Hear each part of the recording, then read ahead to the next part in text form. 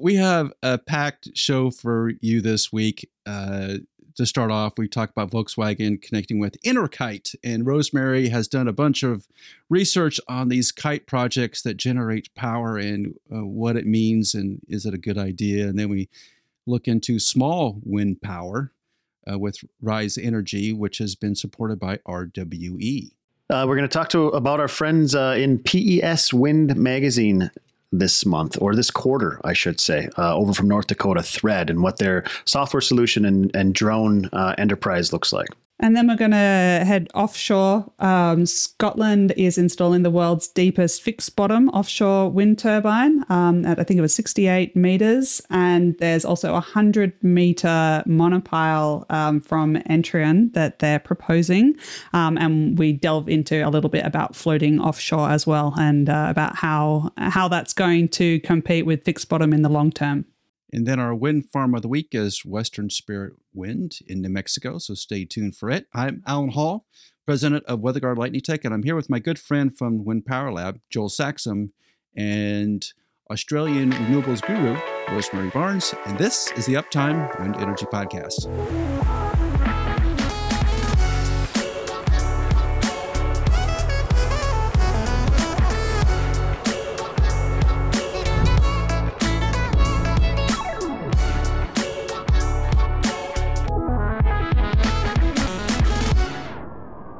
Rosemary, I know you have talked about the flying kite power generation systems, and Volkswagen must have seen your videos. So Volkswagen Group Charging and Interkite have submitted a proposal to the federally funded TechnoHive project, which involves using airborne wind turbines to generate electricity for mobile charging points. And Interkite will provide flying wind turbines, which the company claims could yield twice the annual energy compared to ground lodge turbines. The system uses wind-catching kites to pull a rope, producing large forces that are converted into electricity. And the project is called Autark Mobile Charging Infrastructure, and it will run through the end of 2024. Interkite is led by former world champion in speed kiting, Christian Gebhardt, and they're working on the first product stage for the EK200, which is the model of this kite. And Rosemary, you had done a bunch of research on this on your site. Does this make sense to use kite to power up mobile car charge ports? Maybe it does. I was interested to see Interkite with this agreement, because they're not the front runners. I mean, they're one of the front runners, I guess, but I hadn't seen any commercial sales from anybody other than Sky Sails and airborne wind yet. So it's good to see that diversifying a bit, but it's not Interkite, as far as I know, and according to their website, they don't have a product ready to go off the shelf yet. They're still testing prototypes and stuff. So I guess that's why it's a research project with Volkswagen. So in the long term, I think it may make sense, but there are a few issues that need to be taken care of first, that I find it hard to believe that they're going to be ready by the end of 2024, ready to actually start rolling these out. The biggest one is just regulatory. At the moment, all of the flight of these systems, at least in Europe, all the test flights are in special test areas. They haven't yet figured out how it's going to work when they're flying above, roads or, anywhere near where people might go, which presumably they would have to if they're going to be powering, charge points, unless you want to also build really lengthy transmission lines to get the power there. Then you're going to be putting them in built up areas, and, you're going to be worried about what happens if there's a crash and a kite falls down onto the road or something like that. So I would say regulation is going to be the biggest and longest hurdle, because, it's not just that Interkite has to demonstrate that their system is safe. There needs to be a whole regulatory system developed that they can fit into, because obviously the EU doesn't just allow anybody to, fly whatever they want, wherever they want, right? You'd know about that. And then there's a few technical problems like that no one has solved yet, including Anakite, which is autonomous launch and landing, and also, how it goes in difficult weather conditions. So, like I said, SkySails is the furthest advanced in this technology, and they have their autonomous launch and landing roughly ready, or it's ready under good conditions, but they still have, I think, 2.5 operators on hand at all times. So it's like two people and an assistant, or maybe it's 1.5. I can't remember. Anyway, more than one person that needs to be there to actually fly this stuff. They've got a pilot and a co-pilot kind of, and obviously that massively affects the commercial viability of it, but it's a temporary thing while they iron out the kinks. Yes, but I think with SkySails it's a bit of a different commercial strategy because their initial sales are mostly like islands, they're actual islands, so they're island grids and also physical islands. So they're replacing diesel generators, and diesel in remote locations is so expensive, and so they have like a really strong incentive to try something else that works. And with a airborne wind energy system, you can install it much quicker than you can a fixed wind turbine, and it's a lot less permanent. So if you're putting it in a sensitive environmental area, then you don't need to dig and build a foundation. It just all comes in a shipping container, and you just unpack it from there in a day or two. So to me, the island application makes much more sense for that early adopters kind of part of their growth plan, because there's a lot of good reasons why these applications can't just use regular wind energy. So it doesn't really matter that it's more expensive and more of a pain for now. So they'll be able to work out those issues on those customers. Whereas for car charging, I mean, obviously this is going to be in areas where there's a lot of people and there's going to be an electricity grid nearby. There's plenty of regular wind farms that are connected to the grid. So, I guess that it would make sense if they couldn't install a regular wind turbine for some reason. But if they could, then that would for sure be the cheapest option now. But I do agree that there's at least a possibility of this ending up the cheaper option in 15-ish years maybe. So if they're thinking long term, then it's good to have a bet on a bet each way. So a bet on this side makes sense to me. Joel, have you ever been to Burning Man? Should I answer this question? Well, it may incriminate you. All right, I've been to the Burning Man grounds. I've never been to actual Burning Man festival. All right, so that it used to be it was just you take a tent, you stay out in the desert and have a quote unquote fun weekend. And it's gotten a lot more upscale recently, where they have sort of air conditioned tents and all this and catering and all this stuff. The problem is there's no power out there, right? So isn't this Interkite solution a perfect situation where you're out in the desert for a week and you put a bunch of these kites to power your Tesla and your tent and your catering service?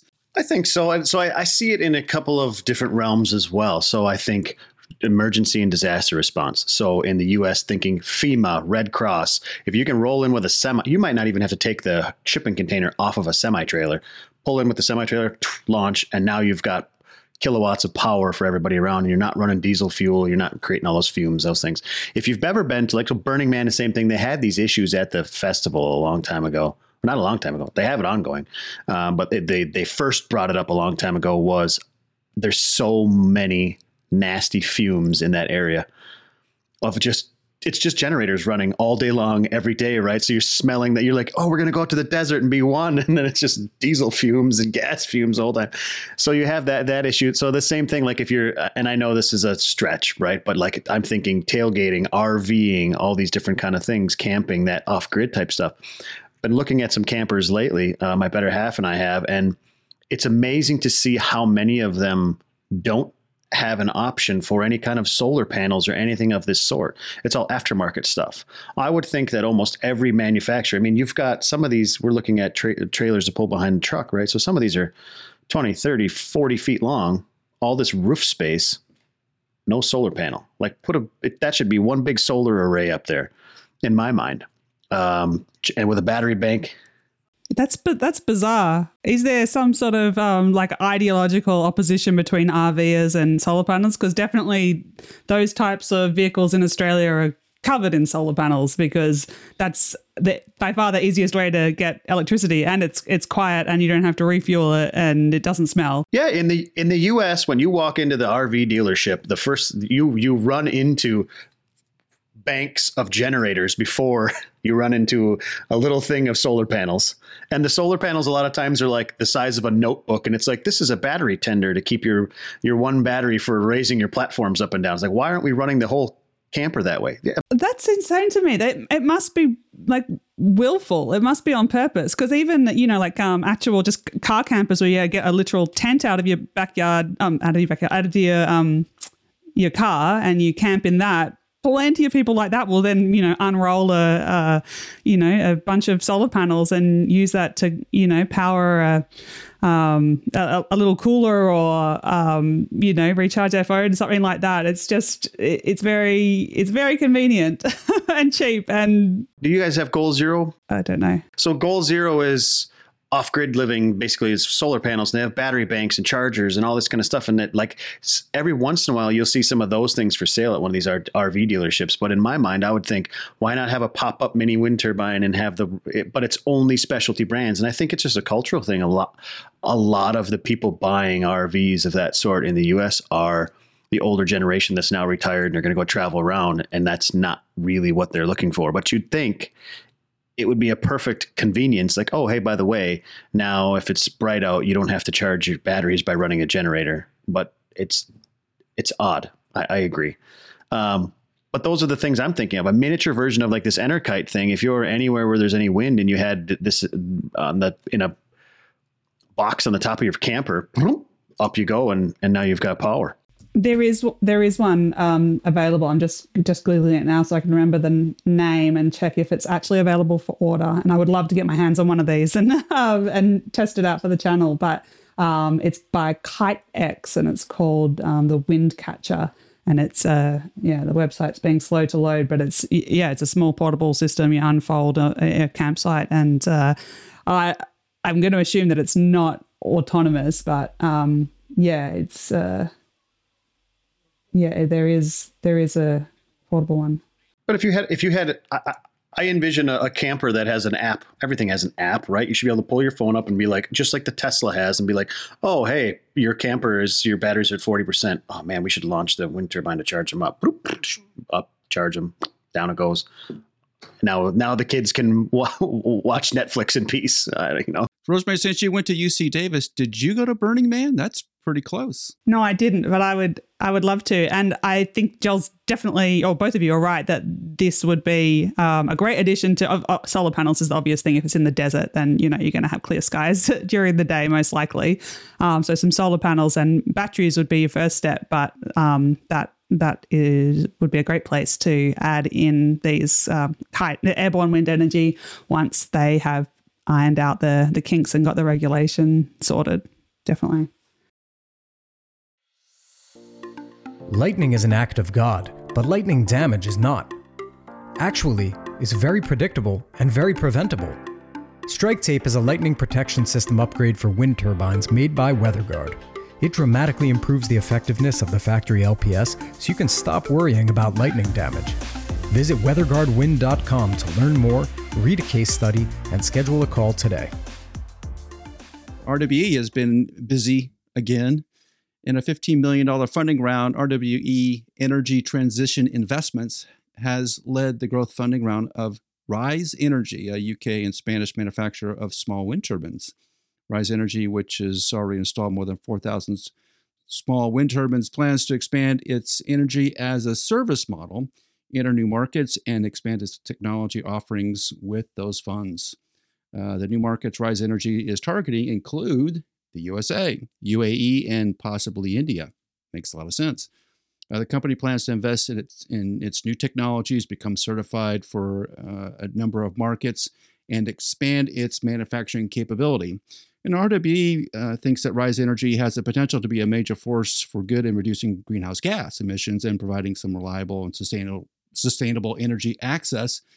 RWE, again, it seems like week after week, RWE is doing something interesting in the renewable energy space and investing in small wind. I think this makes a lot of sense because there are, like we just talked about, there are a number of potential uses for it that it hasn't grown to the place where it probably should be in America right now. Joel, do you think? It seems like there's not a lot of small wind here right now. No, absolutely not. And I think Rosemary has done a couple of videos on small wind turbines as well, and where they're good and where they're not, of course, talking about, ranch lands, farmlands versus inner cities and those kind of things and where it actually fits. But again, the U.S., the general population, depending on where you are in the country, has not taken a hold of this distributed grid, small, make your own power type stuff. We drove into this, we're in Houston now, we're in the suburbs here, and driving into this new subdivision where my better half and I are staying here for the next few months. We saw solar panels on the roofs, and I was like, oh man, this is awesome. Finally, someone diving into solar panels on roofs, because in Texas, in the suburbs, you just don't see that because they don't look that good on the roof or whatever, but you might have, 300 homes in a square mile and not a solar panel on them. And you're thinking, and it's Houston. They should be on all these houses. So I was happy to see them here. The same thing. I to be honest with you, I've traveled all over this country from left to right, and I can count in one hand the amount of small wind turbines I've seen. And all of them have been on ranches, and most of them have been in Wyoming, to be honest with you. So that's interesting. That's kind of similar to Australia for wind, but for solar, I mean, everyone's got it regardless of your, how much you care about the environment or what your political leanings are. It's just, it just makes so much sense. And it's very easy and cheap in Australia compared to the US. So it makes more sense here than it does even in Texas, where you've got lots of sun.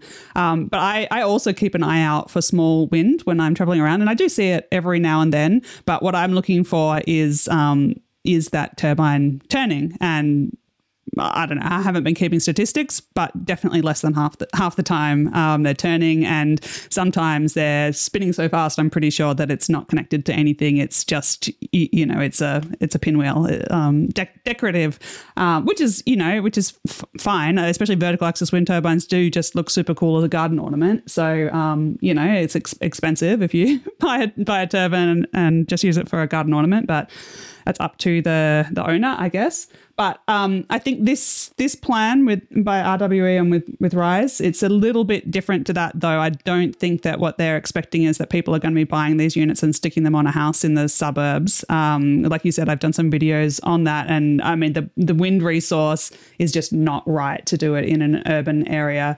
Wind speeds are too low because there's buildings and trees and everything blocking the wind. It's very turbulent, so that makes it hard on the wind turbines. Plus, they do make some noise and some vibrations, so you're going to struggle there. If you want to get a decent amount of wind, you really want to put it at least 10 meters up on a tower, and, like local planning doesn't necessarily allow you to have a 10-meter tower in your backyard. I wouldn't be that thrilled if my next door neighbor put a 10-meter high small wind turbine. But the kinds of markets that they're talking about, it's similar to what I was saying Sky Sales are doing, trying to displace diesel generators, because it's just so expensive to run a diesel generator. So you have, it's an easier entry for any kind of startup wind energy. If you can displace diesel, then people have a lot of money that they're willing to spend on that.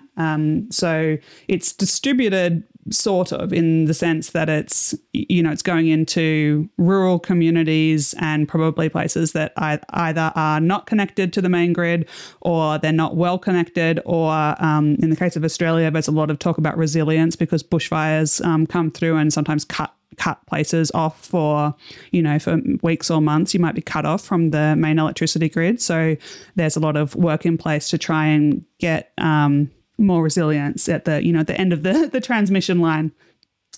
So those are the kinds of places where this would make sense. And I am really pleased to see more emphasis on small wind, and especially on certification of it, because it's really lacking that there's certification of these kinds of systems. And so even when you get people that have a good location for a small wind turbine, and I think that this project it's talking about, I think it said like 3 to 60 kilowatts. So it is a home or a small farm sized amount of power, or a small community, I guess, at 60 kilowatts. You've had a few of those, and that's can do quite a few homes. So even where people, might live on a ranch that is expensive to, connect all the way to the grid, they're buying the small wind turbines that are available to buy now are mostly not certified, and you just get so many people. Search it online, you'll see so many people that have just bought something that did not do what it said it would. They often break quite quickly, and then like they're rated at some ridiculous wind speed, or their sales information is either incorrect or just so, misleading that people are generally not buying small wind turbines and just being really, really happy with it. So I think that it's definitely needed to get the certification right. There is a small wind certification. There's only like 5 or 10 different turbines on there, but they will test it under, specific conditions, and then they will say, how much, not just its peak power, but how much did it make over, a period of testing hours. So that will be good. Yeah, I got a question for you, Alan, and maybe it's because this is a U.S. economics thing. So I'm doing a little armchair thinking while Rosemary is giving us the good technical detail. What if a bank or some other institution, a co-op or something in like Western Kansas or Texas, Oklahoma, came up with a tool that was a capital tool to be able to support more of these being installed? So what I'm thinking is the reason that a lot of these aren't installed, it's a capital expenditure that people just don't have the money for. I don't know exactly what a 50 kilowatt or a 60 kilowatt or 40 whatever costs, but if you had a bank or some kind of financial institution that would come and say, hey guys, we would like to help expand this as an ESG stamp or whatever you want to say, let's install these on homes and we'll share the upside with you. So if you're getting paid back from the grid once you're connected and once you use up all the power you need, and then you get, because that's kind of how the program works in the U.S. at least. If there was a bank that would create a loan program or a function of that sort where they would share in the upside of it, I think you could see some more of these getting installed. Because right now it's one of the barriers to entry is capital. Right? It costs money to get these things installed. So maybe if someone stepped up to the plate and said, you know what, we'd like to help with this distributed grid idea. To help the general public, maybe they could build a function within a financial or economic function within a bank or some other financial institution to help out. Yeah, I think there's some obvious places where that can happen. Texas, Oklahoma, Kansas, Iowa, Nebraska, even up in South Dakota, those things are possible. And because there are a number of community banks in those areas that are really tied to the surrounding area, they know their banker, that plays into helping out the community. And I think you're right. It's a question of, like Rosemary is saying, some of these wind turbines are big enough. They can support 4, 5, 6 homes on them, or one large dairy farm. So you're all the way up in Wisconsin. It may be the same thing. And until there's financing for them, it's really hard for a single homeowner to take the plunge. And Rosemary's also right. In the Midwest, I think a lot of people have tried it and gotten burned over the years. So think back in the 1980s until now. There's been a lot of companies kind of come and go. That certification is really important. If they're going to buy something of that expense, they need to make sure that it works and does what it says it's going to do. Again, the banker makes a big difference there. In terms of financing, I recommended a book to you last week after the podcast. We were chatting, and I recommend that you read. I can't remember what it's called in Australia. I think it's called The Big Switch. It's by Saul Griffith, who started Electrify America and also Australia. He's big on financing for electrification opportunities for homes, for homeowners. There are a few options in Australia for solar panels. And I don't know if all of the things that he talks about in his book are available yet, but it's talking about things like, if you install a heat pump instead of a gas boiler in Australia, at least, that is, that's cheaper than so you'll save money on your bills. And the same is true for a lot of different electrification things. Same with, electric vehicles, that your running costs are going to be cheaper than if you have a petrol car because of maintenance and fueling costs. So there are banks that will give you a loan based on the idea that you're going to have more disposable income to, the saving that you make is the payment that you make. So that's available for solar panels, at least through, I think it's Macquarie in Australia. And yeah, it's definitely a big opportunity and something that needs to happen to really accelerate electrification, because, over the total lifetime, all of these new electrification technologies save money, but it doesn't help you if your boiler is broken today, and you only have a small amount. You want to spend the least amount of money today to replace it, then you're going to replace it with another gas boiler. But if you could have some finance that covered the gap, and then you repaid it based on your bill savings throughout the life of the product, then that would be a much lower hurdle to overcome. So I think, you've raised a really, really critical point that financing is something that needs to mature for this to, take off rapidly. Yeah. And as we always say, like the borderline or the stop on financing is insuring, right? So the stamps from whoever's going to certify these things go a long ways to insurers accepting it, because nobody's going to finance unless you can insure it. They're going to have, everybody wants their protection, right? So if we can work towards getting all of these things certified, or not all of them, but the good ones certified, and they have a stamp on them, then they can be insured, then we can finance them, and we can move this thing forward faster. So the new PES Wind magazine came in the mail. If you haven't gotten your copy, check out peswind.com and you can just download it. And I was thumbing through there. There's a lot of good articles. It comes out quarterly, so when you get it, there's a lot to read. There's good material throughout the whole magazine.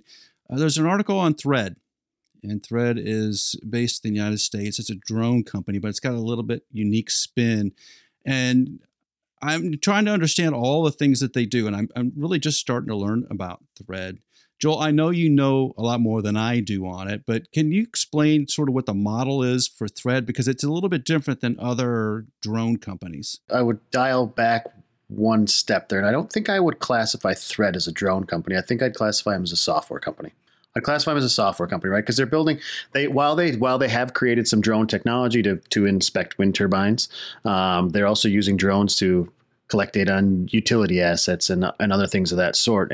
But at the basis of it is the software platform for diagnosing what the state is telling you, right? And being able to properly manage it.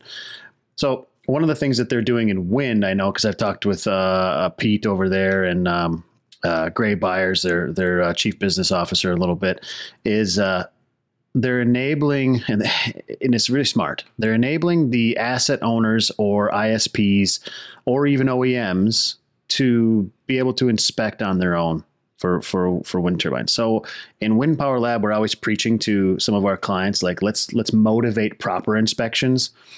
When drone inspections hit the market, autonomous drones specifically hit the market, they started to get so cheap that everybody was just like, boom, 100% of the fleet, let's go do an inspection. And there's a lot of people that still do that today. And you're there, there's nothing wrong with that, but you're catching, possibly propagating issues, and you're getting an update every year on every turbine and this. So those are good things. But I think if you look back now and say, okay, autonomous drone inspections have been around for 5, 6, 7 years. And if you were to look at the inspection results over 5, 6, 7 years, I think in a portfolio, you're going to see a lot of turbines that you may have paid $350, $400, $500 for inspection, and nothing really happened. Nothing changed, right? So one of the things Thread is doing is, while they're enabling the people on the ground to do it. So instead of XYZ Wind calling ABC drone company to come out and do their annual inspection campaign, paying for mobilization, paying for weather downtime, all these different, shutting wind turbines down when they may be in peak wind that day. Like, they may be creating a lot of kilowatt hours and being very profitable, but since the guy's on site and we got to pay for him, we got to shut these things down and let him inspect. Where if you had a drone on site, some people trained to use it. I mean, it's autonomous technology, so you basically have to have a Part 107 and be able to land the thing if something goes wrong. It doesn't take a whole lot of piloting skills to do that. No offense to anybody flying autonomous drones. But it enables basically the inspection arm of any asset owner, ISP, whatever, to be more efficient and effective, right? So they can be more cost effective. And hey, if there's low wind today or we're not doing anything, let's go up and do some inspections. Or if we had lightning roll through a wind farm yesterday, let's do some inspections. I know we're always saying that in Wind Power Lab, like, regularly inspect. If you had lightning come through, check the turbines or check this side of the wind farm or whatnot, if you know where their lightning strikes were. But if you're waiting a year now to inspect and you know that you don't know if you had lightning damage or not, you might possibly have some large issues looming. And that's when we see a lot of blade failures, right? Because sometimes you have inspections where damage just grows and grows and grows and grows. And if you would have stopped it on day 10 or day 1 or day 2 instead of day 180, you would have saved money in the cost to fix it and or could have saved a catastrophic failure. So that's one of the things I know Thread is doing is enabling the people on the ground to be able to do their own inspections. I think that's smart. And another thing is, they're a big data platform. So they're trying to take in as much data as they can and help people be proactive instead of reactive. Right. Their data platform is called Unity with 2 I's, but that seems to be a big driver for a lot of owner operators is the data platform. That if that interface is not workable, they just don't like to use it. But I think in Thread's case, they're really working on making that interface helpful to the owner operator, right? Because if they're going to be doing their own inspections, kind of what they're doing, then they need to be able to quickly sort out what's what and focus attention where they need to. And I think that's where Thread is going. It's a unique business approach, right? It sort of takes out the middleman out of the inspection process, and probably needs to, right? There's a lot of wind farms that need that service and still will. But I think some of the wind farms and the operators have moved on, that they figured out how to do that and just need a tool, which is what Thread is providing. Yeah, they want to make the process more efficient, right? So when you talk about integrations, like if you're an autonomous drone company and that's what you do, you may not have the expertise on staff to have an SAP integration or, have a proper API handles into someone's system. These larger operators, they don't want to have, I know I don't. I hate when I have to log into Netflix and YouTube TV and Hulu and have 3 different logins. I would hate to, be an asset operator or O&M person responsible and have this login for this platform and this login for this platform. And so I know Thread's got some smart software guys. It's a lot of the larger, we'll say like software / data acquisition companies do to be able to integrate into some of these players. So I think that we're starting to see a more advanced version of what was a drone company, right? You have the Zeit View guys that have recently got a bunch of cash and they're evolving. They've got a big back office staff that is software heavy as well, right? They're very smart at what they do. SkySpec's $80 million, right? I know Thread, they came out of North Dakota as a drone company, right? And they got a bunch of non-dilutive funding and now they're growing and growing and growing. So you're starting to see like drone company, inspection company 2.0 pop up as opposed to, hey, we can offer autonomous drone inspections. That's great. Now everybody can do that. What else do you got? Rosemary, isn't that the dream though? If you're a blade designer and having to maintain blades, don't you want to be able to have access to images that are more recent than 6 months ago? I'm not sure if it's a dream for the manufacturers. It's a nightmare for them because you're going to pick up a lot more stuff. But it's certainly something that, the kind of work that I do with, working with serial defects in wind farms and root cause analysis and stuff. When you're in that phase where you're trying to figure out, how worried do we need to be about this problem? We've got a few failures, usually the first 1 or 2 you found out about accidentally because, you just happened to be doing something else to that blade and noticed something. And then, root cause analysis, the affected population tends to grow and grow and grow for a while. And you never know how quickly something is going to progress. That's one of the problems with composite materials. You can statistically say how fast, the damage is going to be apparent in a population. You can do testing and say, we expect this defect has a fatigue, a blade with this defect has a fatigue lifetime of, 1 year instead of 30 or 2 years instead of 30. But that's statistical. That doesn't tell you any individual blade, and you can never have very much confidence. And the problem is that, once the defect starts, the way that the crack propagates, it's not like it's going to, even if on average it's going to make, 20 millimeters over a year, this crack. It's not happening, 1 millimeter every month. It's like nothing, 10 millimeters, and then nothing, your blade's broken. That's kind of how it works. And so when I'm getting involved in these cases, I'm like, the manufacturer is always like, oh, we're sure that this is not going to happen quickly. It's, it's all fine. We'll continue inspecting the blades once a year.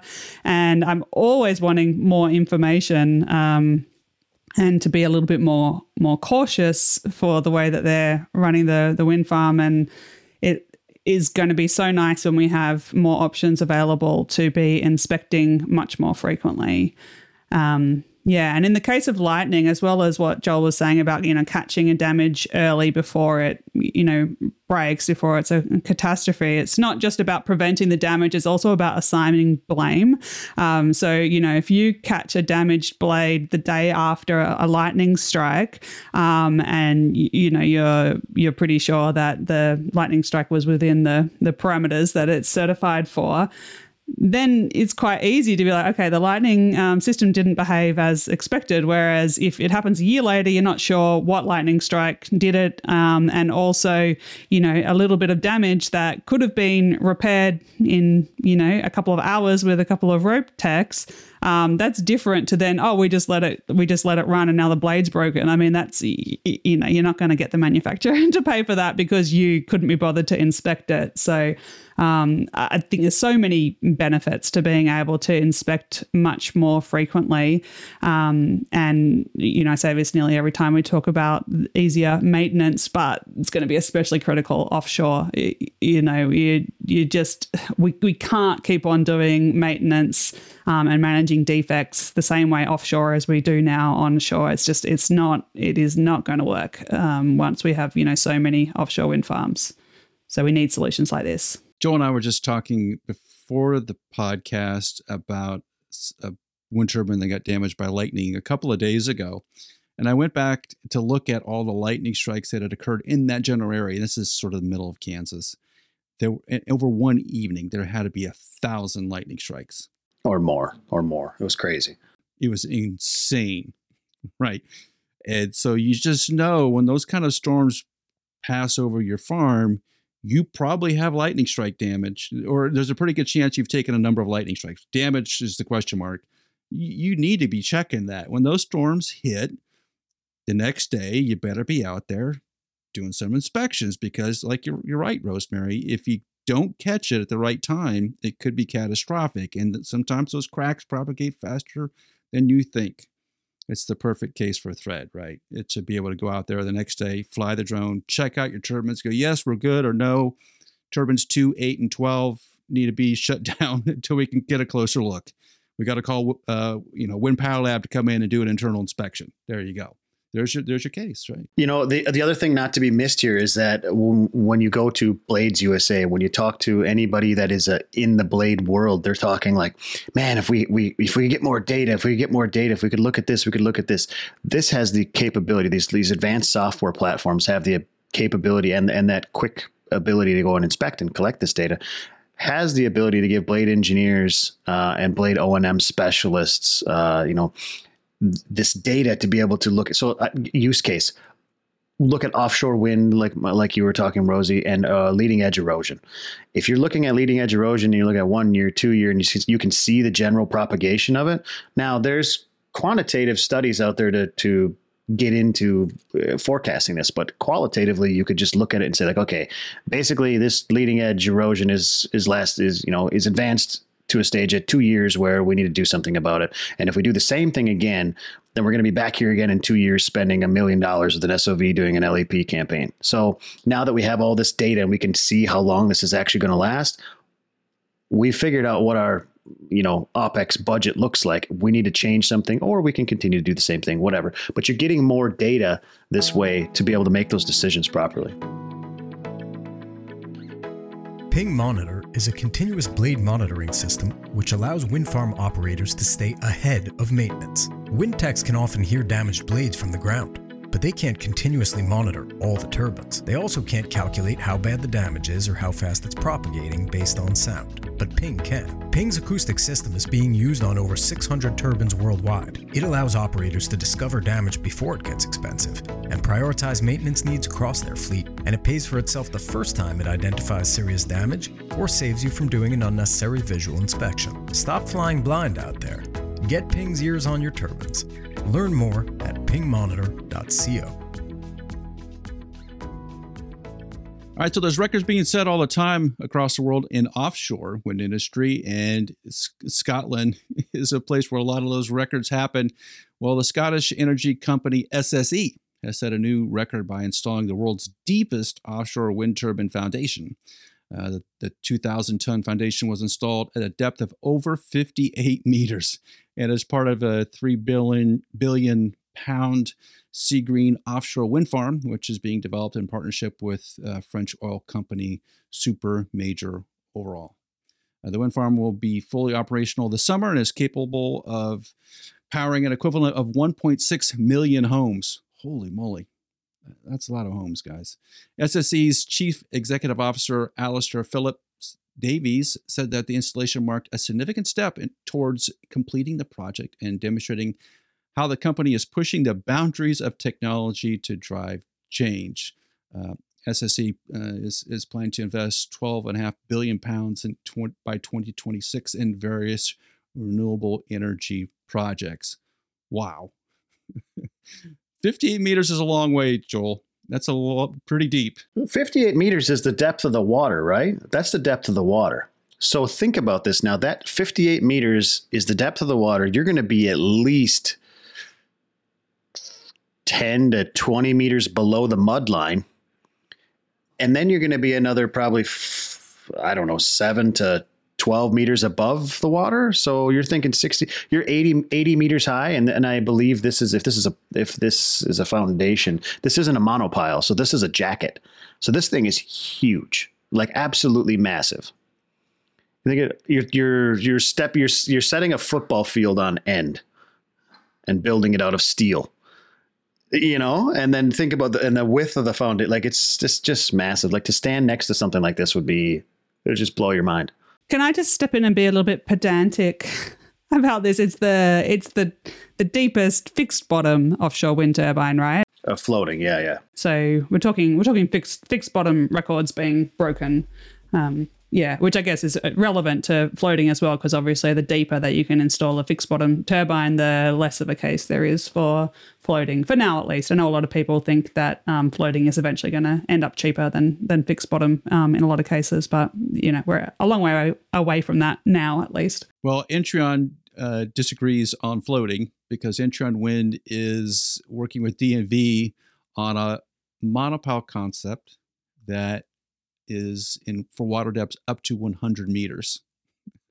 So they just Intrion Wind just went through a process with DNV as a feasibility study, and DNV blessed it, said, yeah, this is totally feasible and can proceed on to further development and qualification. So there's a lot of question marks about floating wind and trying to determine how deep you can actually make a monopile. And it looks like this Intrion Wind application is basically a really tall monopile with some cables anchored to the sea bottom, much like a circus tent is put up, right?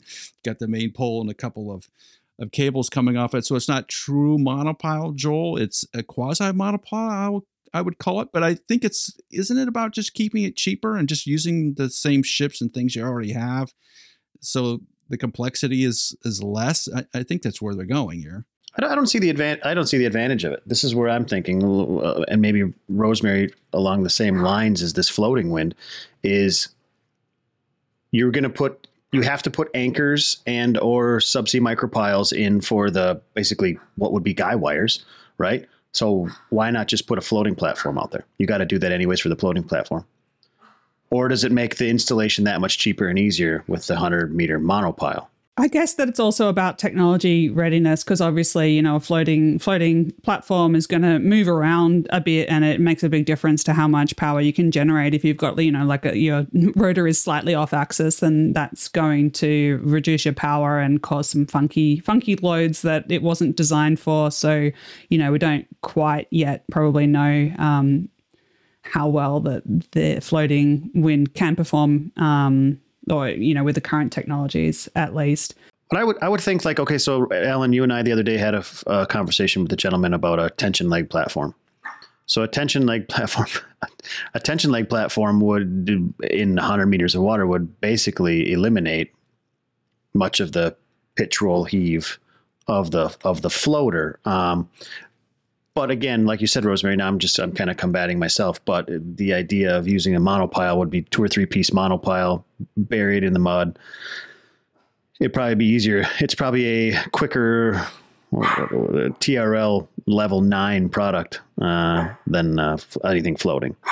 Yeah, but I do think, it sounds out there that floating wind would eventually become cheaper than fixed bottom, but there are a lot of advantages to it once it matures a bit more. The foundations are easier, right? The kinds of loads that it has to withstand are a bit easier to deal with than the foundations.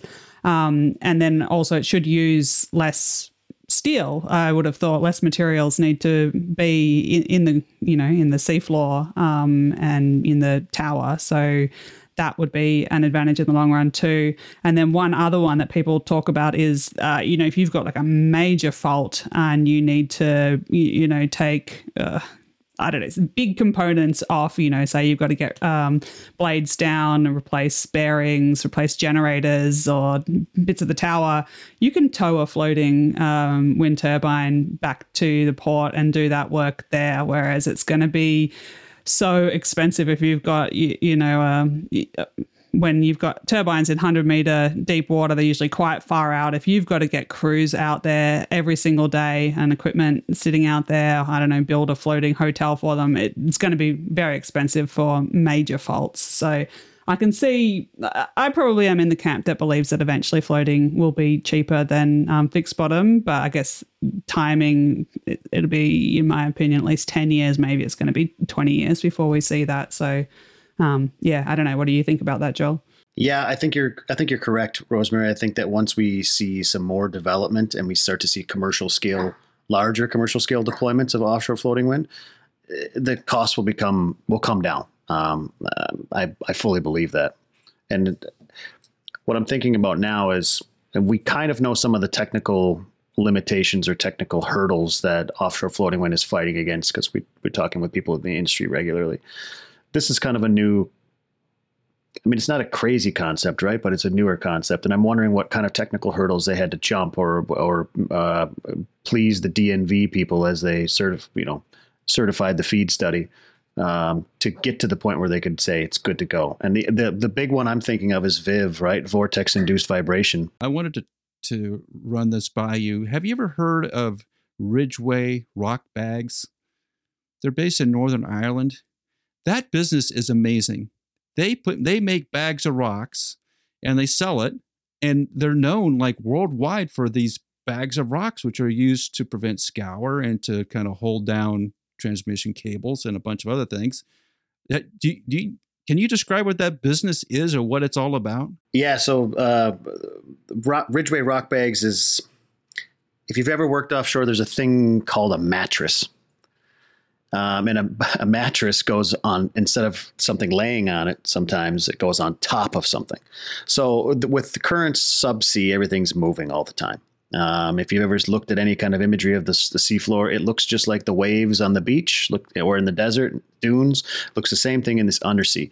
But the difference is most of that is like silty and soft and moves very easily. when you can drop a tool, this happens with ROVs and subsea operations all the time. You can drop a tool. If you drop a tool from an ROV, usually it's gone because it just goes into the silt. Like you're not going to get it back. So when you have, like say an offshore wind farm installation, those 2 to 3 knot currents coming around the monopiles that are into the bottom are going to create scour, right? It's just like when a creek flows by and there's a rock and there's that pool of water behind it that kind of digs out underneath the rock. The same thing happens as water passes by the turbine tower or the monopile. So you'd usually do rock dumps. And a lot of times it's just big ship and they're just taking a crane, dumping rocks, right? If you miss on your rock dumps or you put them in the wrong place, you can very easily damage things. But these rock bags make it a lot more controllable. And they basically build them. You can build them quayside or you can build them out on the vessel as well. But it makes it more controllable to drop larger sums of rocks that stay together. So think of like, if you had a garden hose running across your yard, and when you crank on the water, that garden hose moves and flexes a little bit.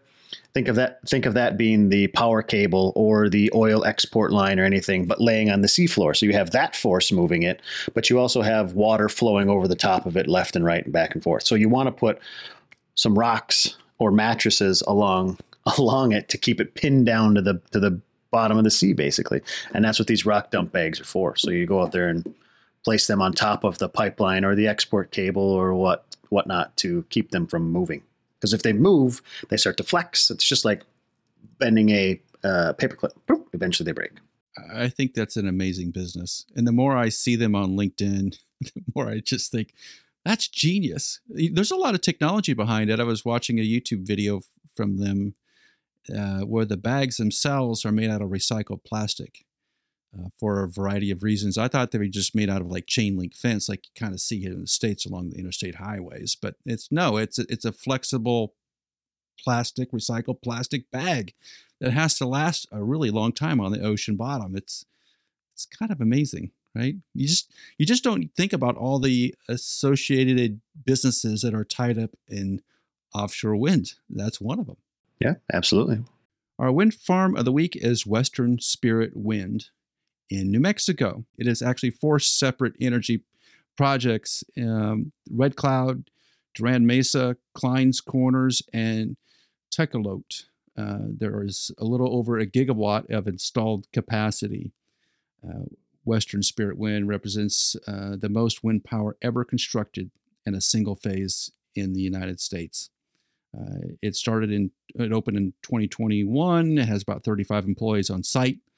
And Rosemary, they use GE wind turbines. There are 377 GE wind turbines, varying in size from 2.3 to 2.8 megawatts. And Western Spirit is a feeder for California. That energy is sent to kind of the Los Angeles area, to the Los Angeles Department of Water and Power. So you got to cross a couple of states to get yourself from New Mexico all the way to California. But it's a little crazy, right?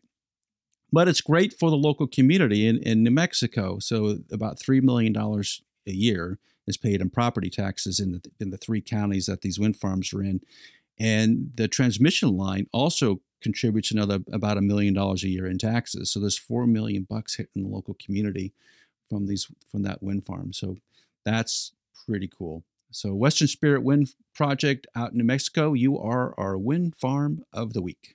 That's going to do it for this week's Uptime Wind Energy Podcast. Thanks for listening. Please give us a 5-star rating on your podcast platform and subscribe in the show notes below to Uptime Tech News, our weekly newsletter.